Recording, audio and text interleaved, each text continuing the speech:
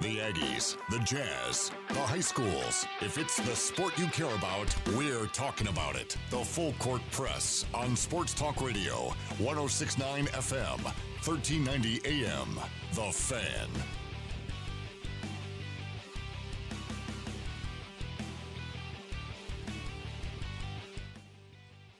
What's going on, everybody? Welcome on into the Full Court Press. Eric Frandsen Ajay Salvesen. Hey, I need to apologize. I feel bad, and I didn't feel bad until your better half told me I should feel bad. About what? For calling you an Oompa Loompa. She's like, are you pointing at him? That's mean, because that's my husband. And I'm like, yeah. Well, now I feel like crap. Eric, I'm going to go. I'm too tall for an Oompa Loompa. I'll be okay. Okay, that was low. I'm just... No pun that intended. Wasn't directed towards anyone. I'm just saying. Those are pretty short people, and I'm not a short person. Oh, shoot. Oh, man. Hey, a lot to get to. Of course, I got to head out here in a few minutes. But, Eric, I wanted to throw something at you, see if it sticks to the wall. Andy casted his top 36 teams, right? His Power 36 is what he calls it. This is for college men's basketball? Yeah, Andy Katz calls, yeah. He has the following. San Diego State, Boise State, Utah, and BYU just outside the 36. No recognition of Utah State. Okay. We sleeping on the Aggies a little bit here because they lost one player? I mean, is it that? I mean, I get it. It's a big loss at Sam Merrill, second leading scorer ever in Mountain West Conference history, but, I mean, we've got other guys on this team that are pretty darn good.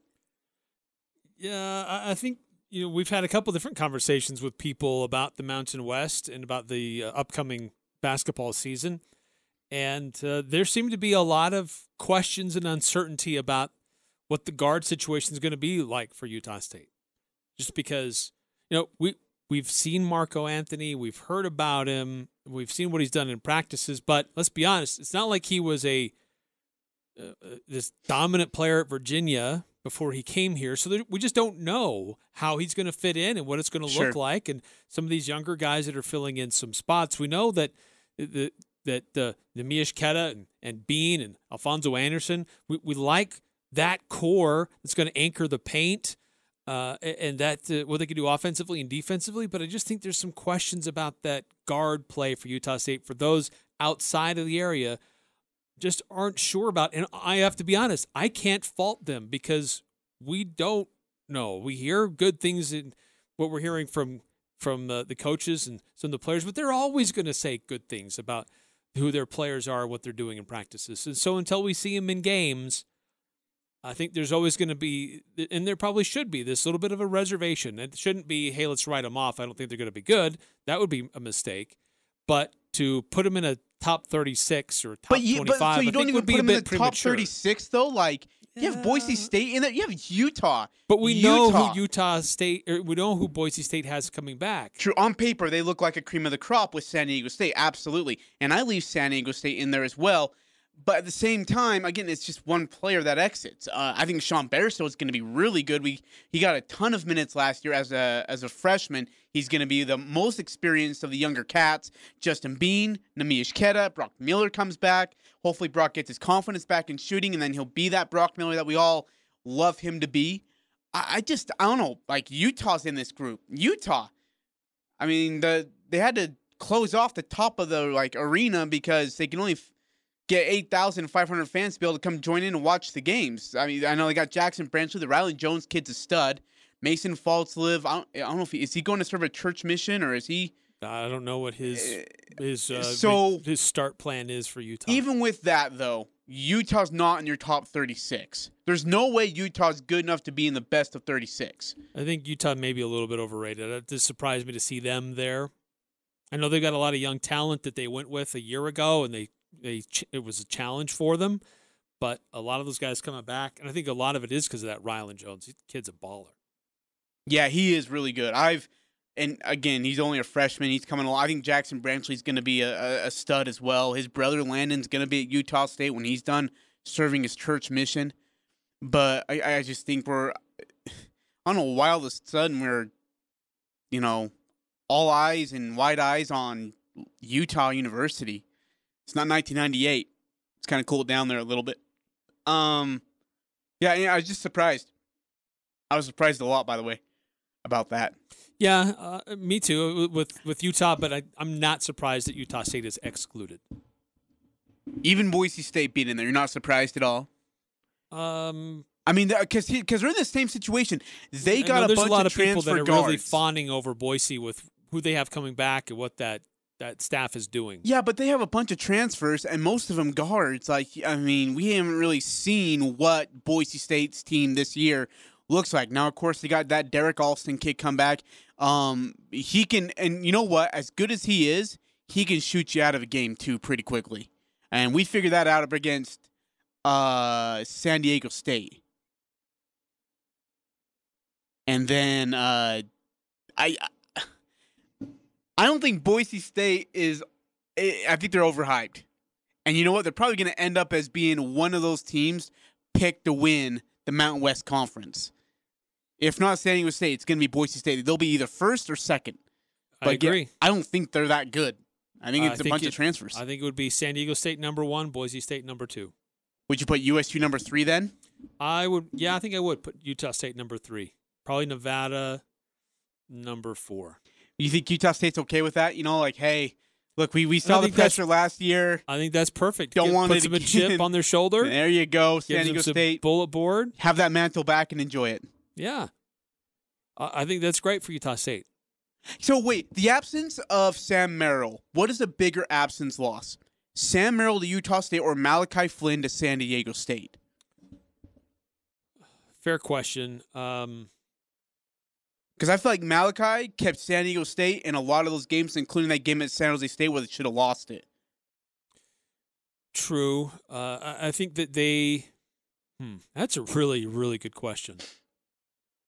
Because both teams have some solid players coming back. Yeah. Boy, that's a really good question, Ajay. I have to take some time to think about that. Fair enough. Fair enough. Will you let me know your answer when you do think about? I mean, I'm being honest and sincere too. I would love to hear, because we talked about Malachi and and then Sam Merrill, and obviously what Sam Merrill's done is historic and great, and forever will have his name etched as one of, if not the Aggie great in not only just men's basketball and sports at Utah State. But my goodness, Malachi Flynn was phenomenal. And I mean, the guy was, and when they went. Great two-way player. Oh, heavens, yes. And when they went toe-to-toe with Nevada and that Jalen Harris cat, it was Malachi Flynn in the second half who took over and said, you know what, spotlight's on me. I'm going to finish this thing and I'm going to shut everybody up that I am the player of the year. And he did just that. Like, watching him in person was a treat. And you saw how under control he was with everything he did. And of course, Eric, you know that 3/4 of a court shot at the Mountain West Conference Championship game in the buzzard, where it honestly was like halfway in and then halfway out, and it just guy's unreal.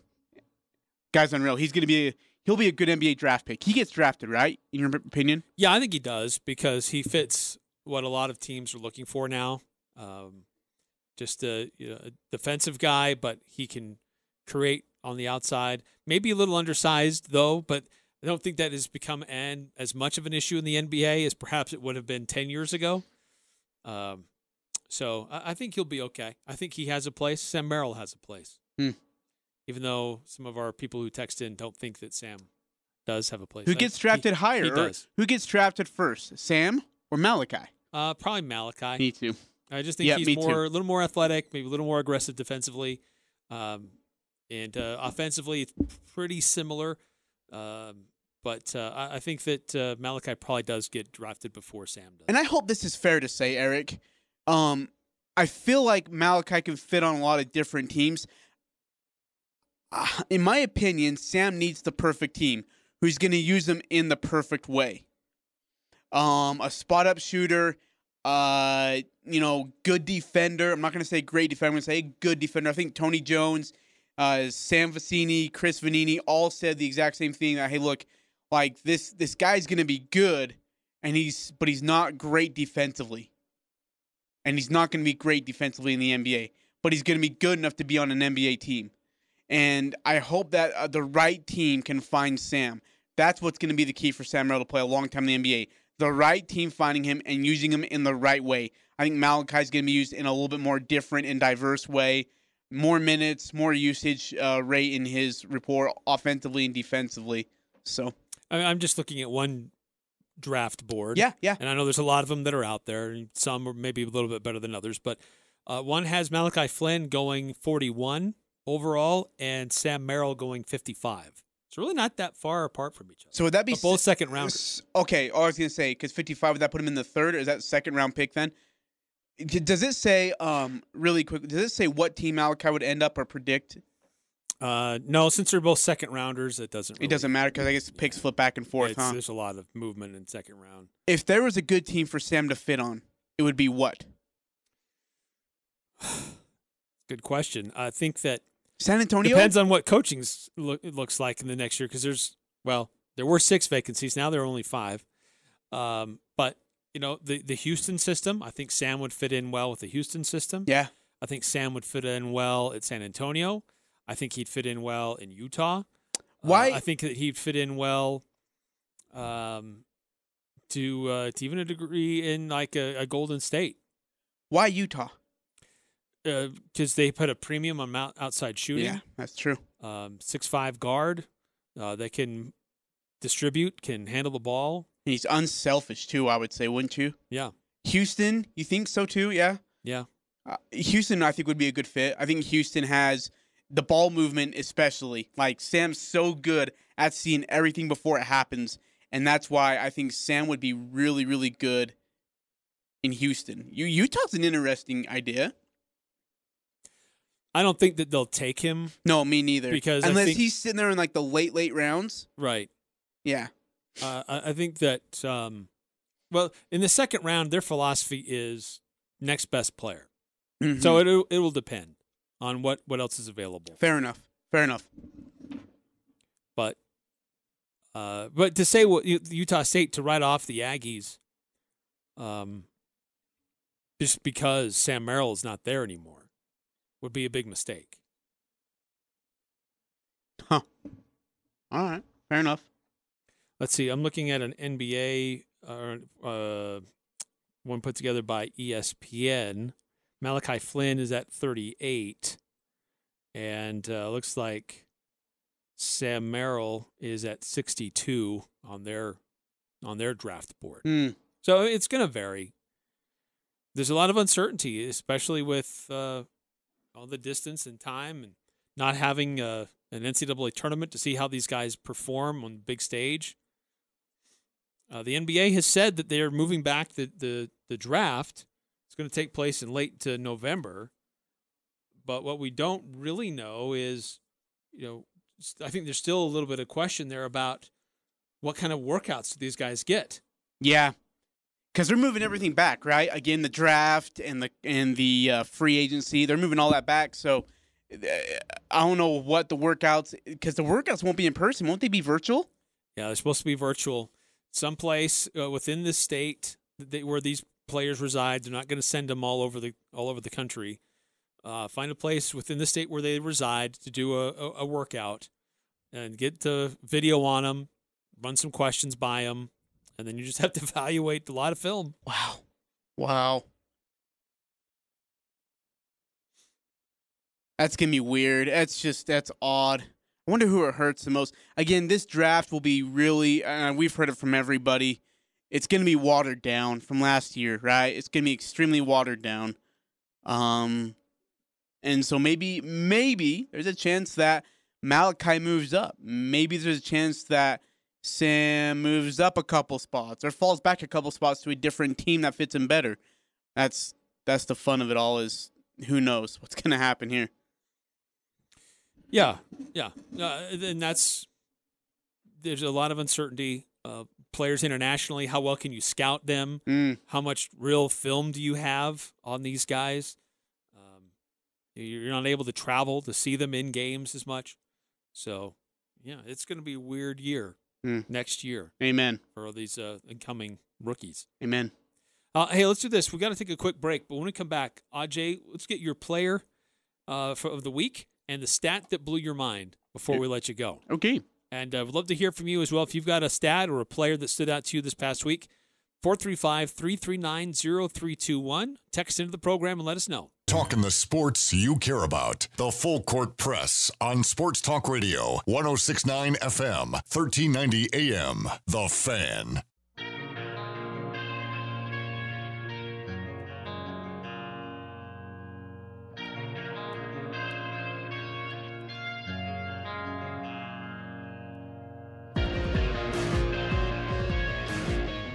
Eric Frandsen Ajay Salvesen. Ajay's got to skip out a little bit early today. So before we let you go, Ajay. Yes. We need to find out. America wants to know. What was the stat that blew your mind? Who was your player of the week? Let's take a look at the numbers. It's the stat that blew our minds. He did what? On the Full Court Press. Wow, that blew my mind. Can't wait to get our other audio. Whenever that is. I asked about it. It's been In a the while can. since we've asked about it. Just got to keep reminding. Keep reminding. Love to help out with that sometime, too. I also offered to help. Eric, the stat that blew my mind. Okay, so the Lakers won Game 2. Game 3 tonight, 7 o'clock. Game 2, Anthony Davis hits a buzzer beater. By the way, that's his second career game-winning buzzer shot. First in his playoff career. That's because the Pelicans went to the playoffs. The last Laker to hit a game-winning shot at the buzzer in the playoffs, Eric, was who? Probably Kobe Bryant. You know, that would be a good guess. That's not correct, though. How about freaking Meta World Peace? What? In 2010, hit a game winner at the buzzer. And if I remember right, that was in the second round? If I'm not mistaken? No, third round, because they played the Jazz in the second round and knocked them out. Yeah. Meta World Peace. It's been 10 years. It's been 10 years since the Lakers have had a game-winning buzzer beater in the playoffs. And it came out of all the people Ron Artest. Go figure. A stat that blew my mind because of its sheer futility. There were a couple from the NFL that I could have chosen. That Atlanta Falcons one, you read more about that yesterday, but this is a different one. Lions, the Detroit Lions, they become the first team in NFL history to lose 4 straight games in which they had a double-digit lead. Oh, geez. They've lost 11 straight games overall. It's most since losing 19 in a row from 2007 to 2009, including the first ever 0-16 season in league history. So, wait, did you say 4 straight games having double digits leads and they've lost? they have lost 4 straight games in which they had a double-digit lead. Oh, jeez. So, if you're the Lions fans and you see them with the double-digit lead, don't get too excited. If you're a Jazz fan, we have a double-digit lead in the fourth quarter and playing the Nuggets. Just know it's going to go. It's going to be gone. Oh, that's brutal for the Lions, man. I feel bad for Matty P. Good defensive coordinator at New England. And just, I mean, he just can't keep the glue together over there in Detroit right now. It's bad. He might be gone after the season, too, and it's only year 2 for him. I mean, it's really hard to change a culture sometimes. Some places, they are just so dysfunctional, and the culture is just so hard to change. You have to give good people a little extra time to do it. And sometimes that's still not enough. Yeah, it's still not enough. Hey, the player of the week for me is going to be Elijah Mitchell of Louisiana Raging Cajuns in a 34-31 win in overtime. 16 carries, 164 yards, 2 touchdowns, including the game winner. He also had a 59-yard run for a touchdown. Ooh, juicy. So that's pretty darn good night for him. That's a nice team. I worry that they're going to get overlooked once Big Ten, SEC get going. Yeah, once these other big I just hope power they can teams win. get going. I mean, just go win out, and then you got to let the rest fall into place. That's how it goes. My player of the week is Russell Wilson, also on the gridiron, but in the NFL. Jerk.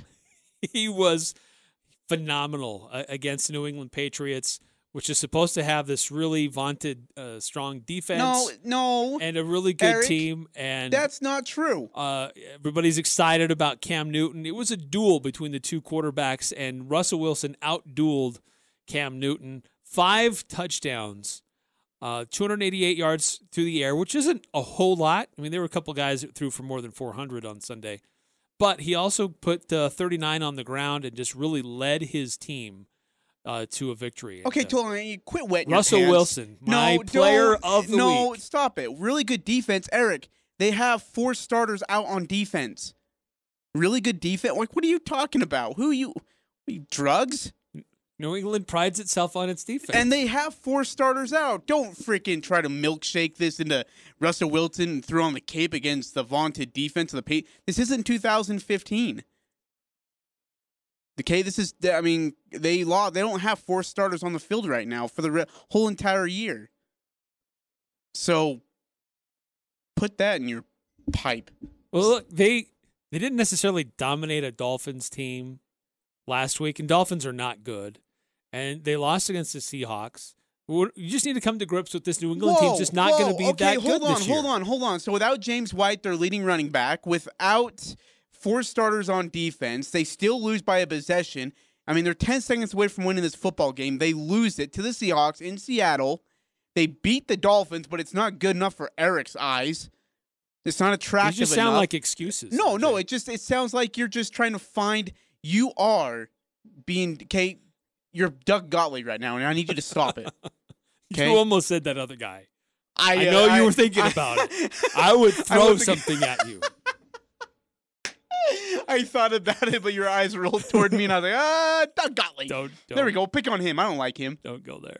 Hey, by the way, did you see Maria Taylor left off AD, quote-unquote, accidentally off the All-NBA team? Man, Doug Gottlieb just lit her up. They're like, okay, I mean, that happens, right? I mean, you sometimes leave an all defensive player off an All-NBA team. She didn't put him on any of the 3. She left Anthony Davis of all 3 NBA teams. If you're an official voter, there's an expectation that you do your homework and the votes that you cast count for a reason. Yeah. There's a reason why you put every person on there. So I can't really fault Doug there. If you're an official voter, if you're going to cast an official vote that's going to count, you better do your homework and stand by the decisions that you made there. Mm-hmm. Mm-hmm. Just to say, I just forgot. Probably not good. I don't care who you are. You can't just leave Anthony Davis off of all 3. Off of an All-NBA team. And not just one, but all 3. She didn't put him on there. Yeah, I don't fault Doug Gottlieb. What was more atrocious? Maria Taylor leaving Anthony Davis off the 3 All-NBA teams, or me leaving J.C. Carroll off my top 5 All-Best Aggie team? Probably you leaving J.C. Carroll off. No way. Way. That was an historical all-time, not just for this year. There's 15 players on that All-NBA team, and she didn't put Anthony Davis on. No. That's one of the top 15. Your decision was more Anthony atrocious. Davis was more not, egregious. That was only 5 players. I only got 5 was a choices. bigger sin. If you give me 15 choices, I bet I put J.C. Carroll on there. No. Can we do a top 15 only and given redo 5. it? Can we redo that by chance and give me top 15? No, because I'll put JC on there, I you'll promise. Put, like, Taysom Hill in there somehow. I throw TJ Oz over there over JC. Kyle Van Noy will make your list. Do you know what we should do? Oh, my gosh. To get ready for the football season, if there is a football season, an all-defensive team and an all-offensive team. That could get spicy. For Utah State? Yeah. No, for BYU. Well, it seems to be where your headspace is these days. I don't know how you made it on this show. Okay, those kind of takes. You act like I didn't get punished for that. All right, we got text messages. I've got tweets. And apparently it's not enough. Was trending in my name and not in a good way. Oh, man.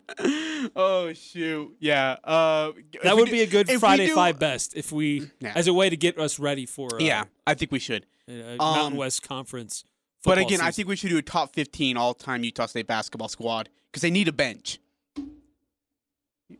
J.C. Carroll would make my bench. You'd have your 5 starters, your next 5, and then your 3rd string. Yeah. Just the guys holding the waters, waiting to get on the court. It would really help my reputation. Dude, the look you gave me that day was I fell out of my chair. What is happening in here? Oh, shoot. The conversation we had after when we went to break was not very... Okay. I got to go. Before you go, yes. just your reactions to the Billy Donovan to the Chicago Bulls. Interesting fit.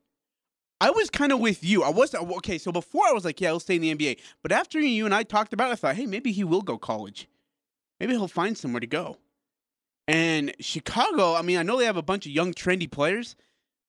I mean, but I guess the good thing is that there's not a lot of expectation on Chicago. No, wait, there's none. Like, Houston has a ton of expectation. I'd say Oklahoma City has a lot of pressure to draft well and then develop those young guys. Chicago, there's no expectation. You go in there in the Eastern Conference. There'd be expectation in Indiana. Absolutely. Yeah. Are they without a coach too? Right. Yep. Dude, the Indiana job is lucrative, but again, there's a lot of pressure, and if you don't start winning within 2 to 3, see, like Billy Donovan's going to get 4 years. Indiana's new coach is going to get 2 to 3 at best to start winning. And if they don't make the playoffs in year 2, they're going to start hearing it over there as well. So there's a lot of pressure. No, but Billy's interesting in Chicago. I just think it's more, there's no pressure. He's got time to develop, and people stay the heck out of his way. I think that I'm with you that there's some young talent there, and here's a guy who long history in the college game, did some nice things despite what was happening around him in Oklahoma City. Yeah. And so I think that'll be an interesting hire for Chicago. I'm not sold that Chicago's going to be a contender in the East. No, heavens no. But he may be able to make something of them where they make it to the playoffs. Yeah, see, and then again, there's like no expectation, right? Because there's Milwaukee, there's Indiana, there's Miami, there's Boston, there's Philadelphia, so on and so forth. And the Philadelphia job, by the way, that hasn't been taken up either yet. That's still vacant, right? The Sixers job? That's still open. See, that's crazy. So there's Philadelphia, there's Oklahoma City, there's Houston, there's Indiana. And what's the common thread between all 4 of those teams? New Orleans. Okay, leave out New Orleans. Well, no, that's it. Those are the 5. Okay, so maybe leave out New Orleans. Well, maybe you could put them in there. I'll let you decide. What's the common thread between the 4 teams that you mentioned before New Orleans? Sixers, Indiana, Houston, and Oklahoma City. Those are playoff teams. Bingo. Pressure jobs. Isn't it interesting that those jobs haven't been filled yet? Pressure jobs, but opportunities for success, too. But if you don't succeed in the first 2 to 3 years, though, I mean, does your seat get warm already? Because you're supposed to win? That's fair. Westbrook and Harden in Houston, you're expected to win right now. There's no next year. You need to win right now. In Oklahoma City, you're going to have a couple of years. With I think Oklahoma City will give them a longer leash because they know they have all these upcoming draft picks. It's kind of a rebuild. We're going to reshape the team how we want. Do you put the Pelicans in that group too, or no? I think Pelicans are probably a little bit further ahead. We already have our young talent. We're going to develop them now. Oklahoma City is kind of shaking off the last vestiges of Kevin Durant, James Harden, Russell Westbrook. Yeah. And so they're like, okay, we're going to reshape and rebuild and redefine who we are. Even though this last year was kind of that, but I'm surprised that they still made that decision to can Billy Donovan. But I almost kind of wonder if Billy Donovan was ready to go too. Like look, we got the young talent, sure, but again, just the pressure of it all, I just don't think was fair to Billy. So I'm glad he's in Chicago. Like you said, I love what you said. Not a championship team, but in a couple years, a playoff team. And that's what Chicago would like to see. Yeah, maybe. That's a good idea. They make some right moves to get some free agents. Yeah. Develop the talent that they have. I don't know. I mean, it's a big city, big market, great history. Shouldn't take too much to turn them around. But it's an attractive free agency land. I like that idea. Could be. Could have the money to spend. All right. Well, Ajay, we're going to let you go. Goodbye.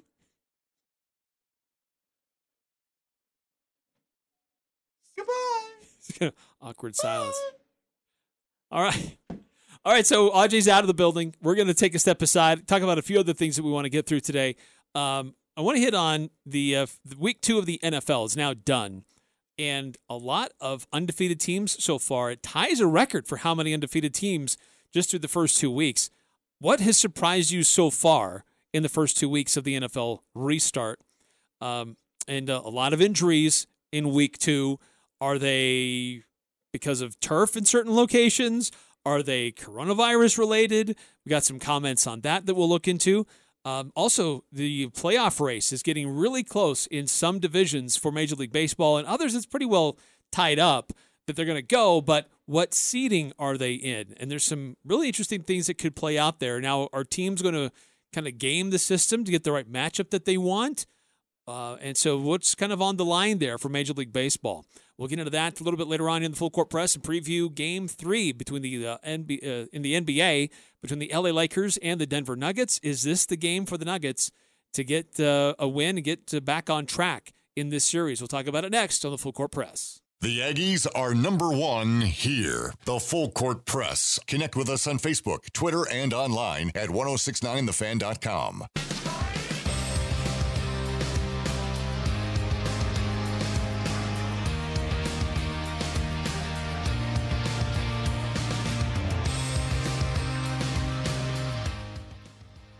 Welcome back to the Full Court Press. Eric Frandsen with you here on a Tuesday. And a couple things to look forward to tonight. Game 3 between the Lakers and the Nuggets. The scheduling seems a little odd in the NBA right now, the way that it's working with the Western Conference and the Eastern Conference. Just that why Boston and Miami have this big delay between their games. But either way, Lakers, Nuggets, Game 3 tonight, 7 o'clock on TNT. Lakers are favored by 6.5 going into this one. Nikola Jokic saying that his team needs to fight in this one and to give themselves a chance to get back into it.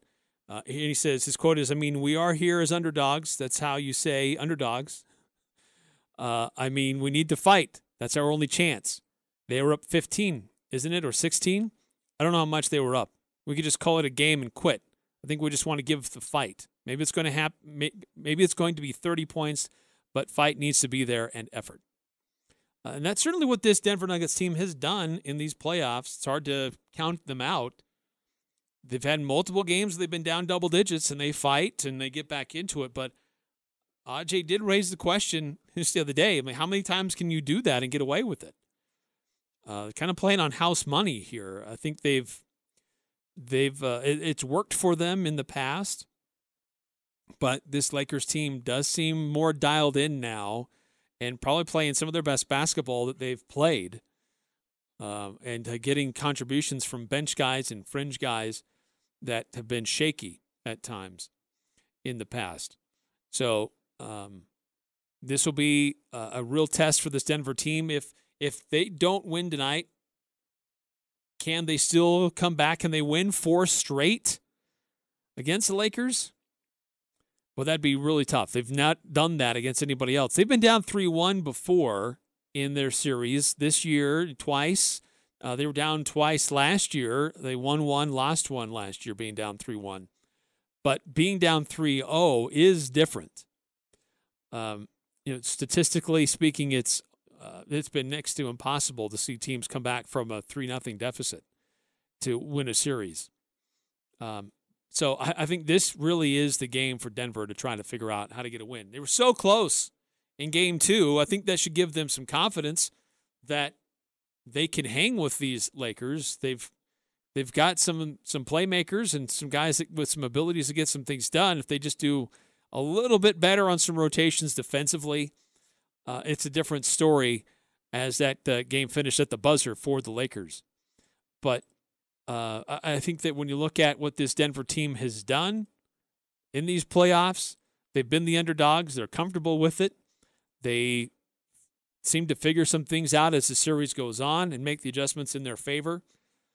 They had nice contributions from Michael Porter Jr. off the bench in Game 2. Obviously, Jokic put 30, 6 rebounds, 9 assists, 4 steals. Great stat line, great game for Jokic. Murray did well offensively, scoring 25 points, but no other starters in double figures. Michael Porter Jr. had 15 off the bench, but this Denver team's going to need some more guys helping out. And the Lakers, if they want to try to sustain and put this thing away, They're getting big game from Anthony Davis, LeBron James. It's that third option that is always a curiosity for the Lakers. Who is it that third guy going to be? Is it going to be Kuzma, who has struggled in this series? Is it going to be Dwight Howard, who gives you 8 points? It's unexpected. Is it going to be Rondo, who starts hitting outside shots again? Or Contavious Caldwell-Pope? So it's always a question for LA who that third player is going to be. For Denver, it seems to be pretty clear. It's Jokic, Murray, and Porter. But for them, they need that even a fourth option to get into double digits to make the difference. So game tonight in Orlando in the bubble. It's going to be 7 o'clock on TNT. I'm inclined to take Denver in this one. Lakers are favored by 6.5, but I think that I'm going to go with Denver because how well they played them in Game 2. They know that this is a critical game for them. They can't let Los Angeles go up 3-0. So I think they're going to be digging in. I think they've made some interesting adjustments to give themselves a fighting chance in the second half. And if they can use that to their advantage, not having so much time off, like the Miami-Boston series, probably a good thing for Denver. But speaking of Boston and Miami, that series will resume on Wednesday. Boston has an early 3-point, I guess they're favored by 3 points early in this one. Boston benefiting from Gordon Hayward back in the bubble. Now, there was some question about whether he would leave because of his wife. They're expecting a child, but his family, they decided for him to stay with his team now because he was not with them, recovering from his turned ankle. And now that he's back, played 30 minutes for him in Game 3. So they feel like it's okay for him to stay there, to stay in the bubble, and she'll be okay with their delivery of their new child without him, and he'll be able to join them shortly after that. So anyway, that is a really intriguing series, how Miami's been playing. Boston did make some adjustments, and I think having Hayward back makes a big difference for the Celtics. So we'll see if they can continue to make those, if that addition with Gordon back is going to be the big difference for them for the rest of this series, or if it was just a one-game oddity and it was a nice morale boost, or does Miami make their adjustments and it doesn't faze them as much. Frankly, I think it makes a big difference for Boston to have a player like that caliber. It totally changes your rotations. It totally changes your shot making. And somebody else on the floor that can defend and that can put some points on the board. Not having to rely on your second, third string guys. He's a first string guy that's now a part of the mix. So I think that makes a big difference for Boston. But how do they integrate him into regular rotations where they haven't seen him and they've been winning without him? But it seemed to work out in Game 3 as Boston was able to get the win and avoid going down 3-0 like Denver is at risk of doing tonight. Frankly, I think that for the Nuggets, probably the biggest guy that could have an opportunity based on how things are going in this series, Paul Millsap may be able to have a little bit more. He's done a lot on the court. He hasn't scored a ton of points, but he's been really important to Denver in this series and through these playoffs. He's had some moments where maybe, he looks like he's overpaid and maybe over the hill and not quite the player that he used to be. But I think he's had some really key defensive moments in this series. I think he's made some pretty crafty moves offensively. But I think Game 3 could be a really important game for him just as a senior leader for Denver and somebody who's guarded and gone up against LeBron a lot of times when they were both in the Eastern Conference together. To really make a difference for Denver Nuggets. So watch for that matchup to see how Paul Millsap does in this one.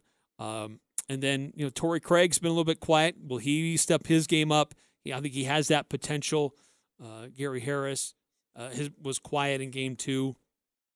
What kind of effect can he have in Game 3? So I think there's a couple different guys that we've seen have big games for Denver that can have that ability.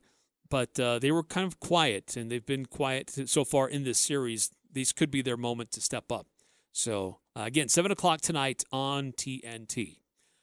All right, coming up next in the on the Full Court Press, let's talk a little bit more about the NFL. Were you surprised by the score last night? Man, I was. Did not see what those that the Raiders team could do. Did not give them a whole lot of credit, but as we talked about, both Ajay and I we're going to take the Saints and the points over the Raiders, and boy, they proved us wrong. We'll look at them. They're one of 11 teams that are undefeated right now after 2 weeks into the NFL season, which ties a record. Some teams surprising, some others maybe not so much. And who was surprising with not having the level of success that perhaps we would have guessed by now. We'll talk about that next. And also the Major League Baseball season, regular season's winding down. What are some of those playoff races looking like, and playoff changes in the World Series? Some new news about that as well. All coming up next here on the Full Court Press. Interviews, analysis, and a little bit of fun mixed in. The Full Court Press on Sports Talk Radio, 106.9 FM, 1390 AM. The Fan.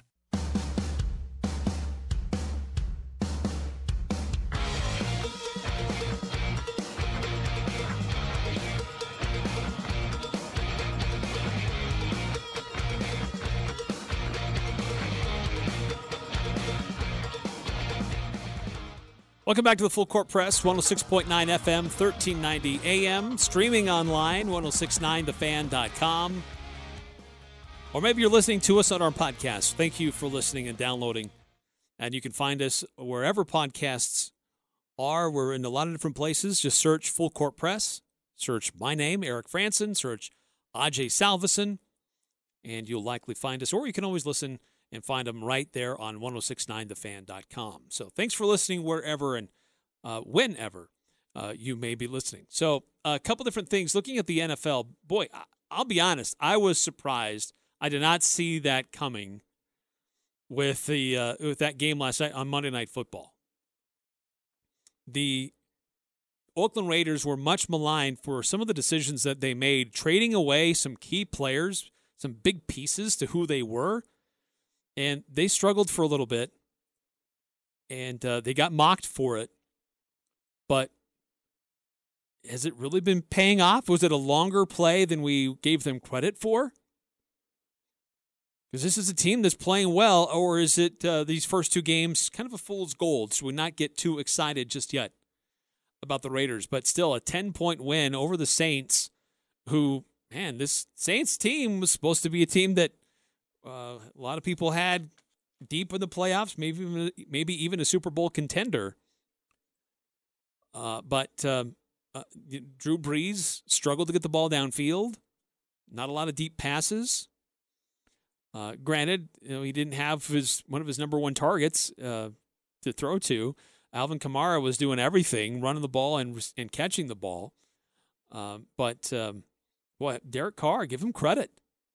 Thought he looked solid. 282 yards, 3 touchdowns. They had a good defensive presence, getting after what they were trying to do.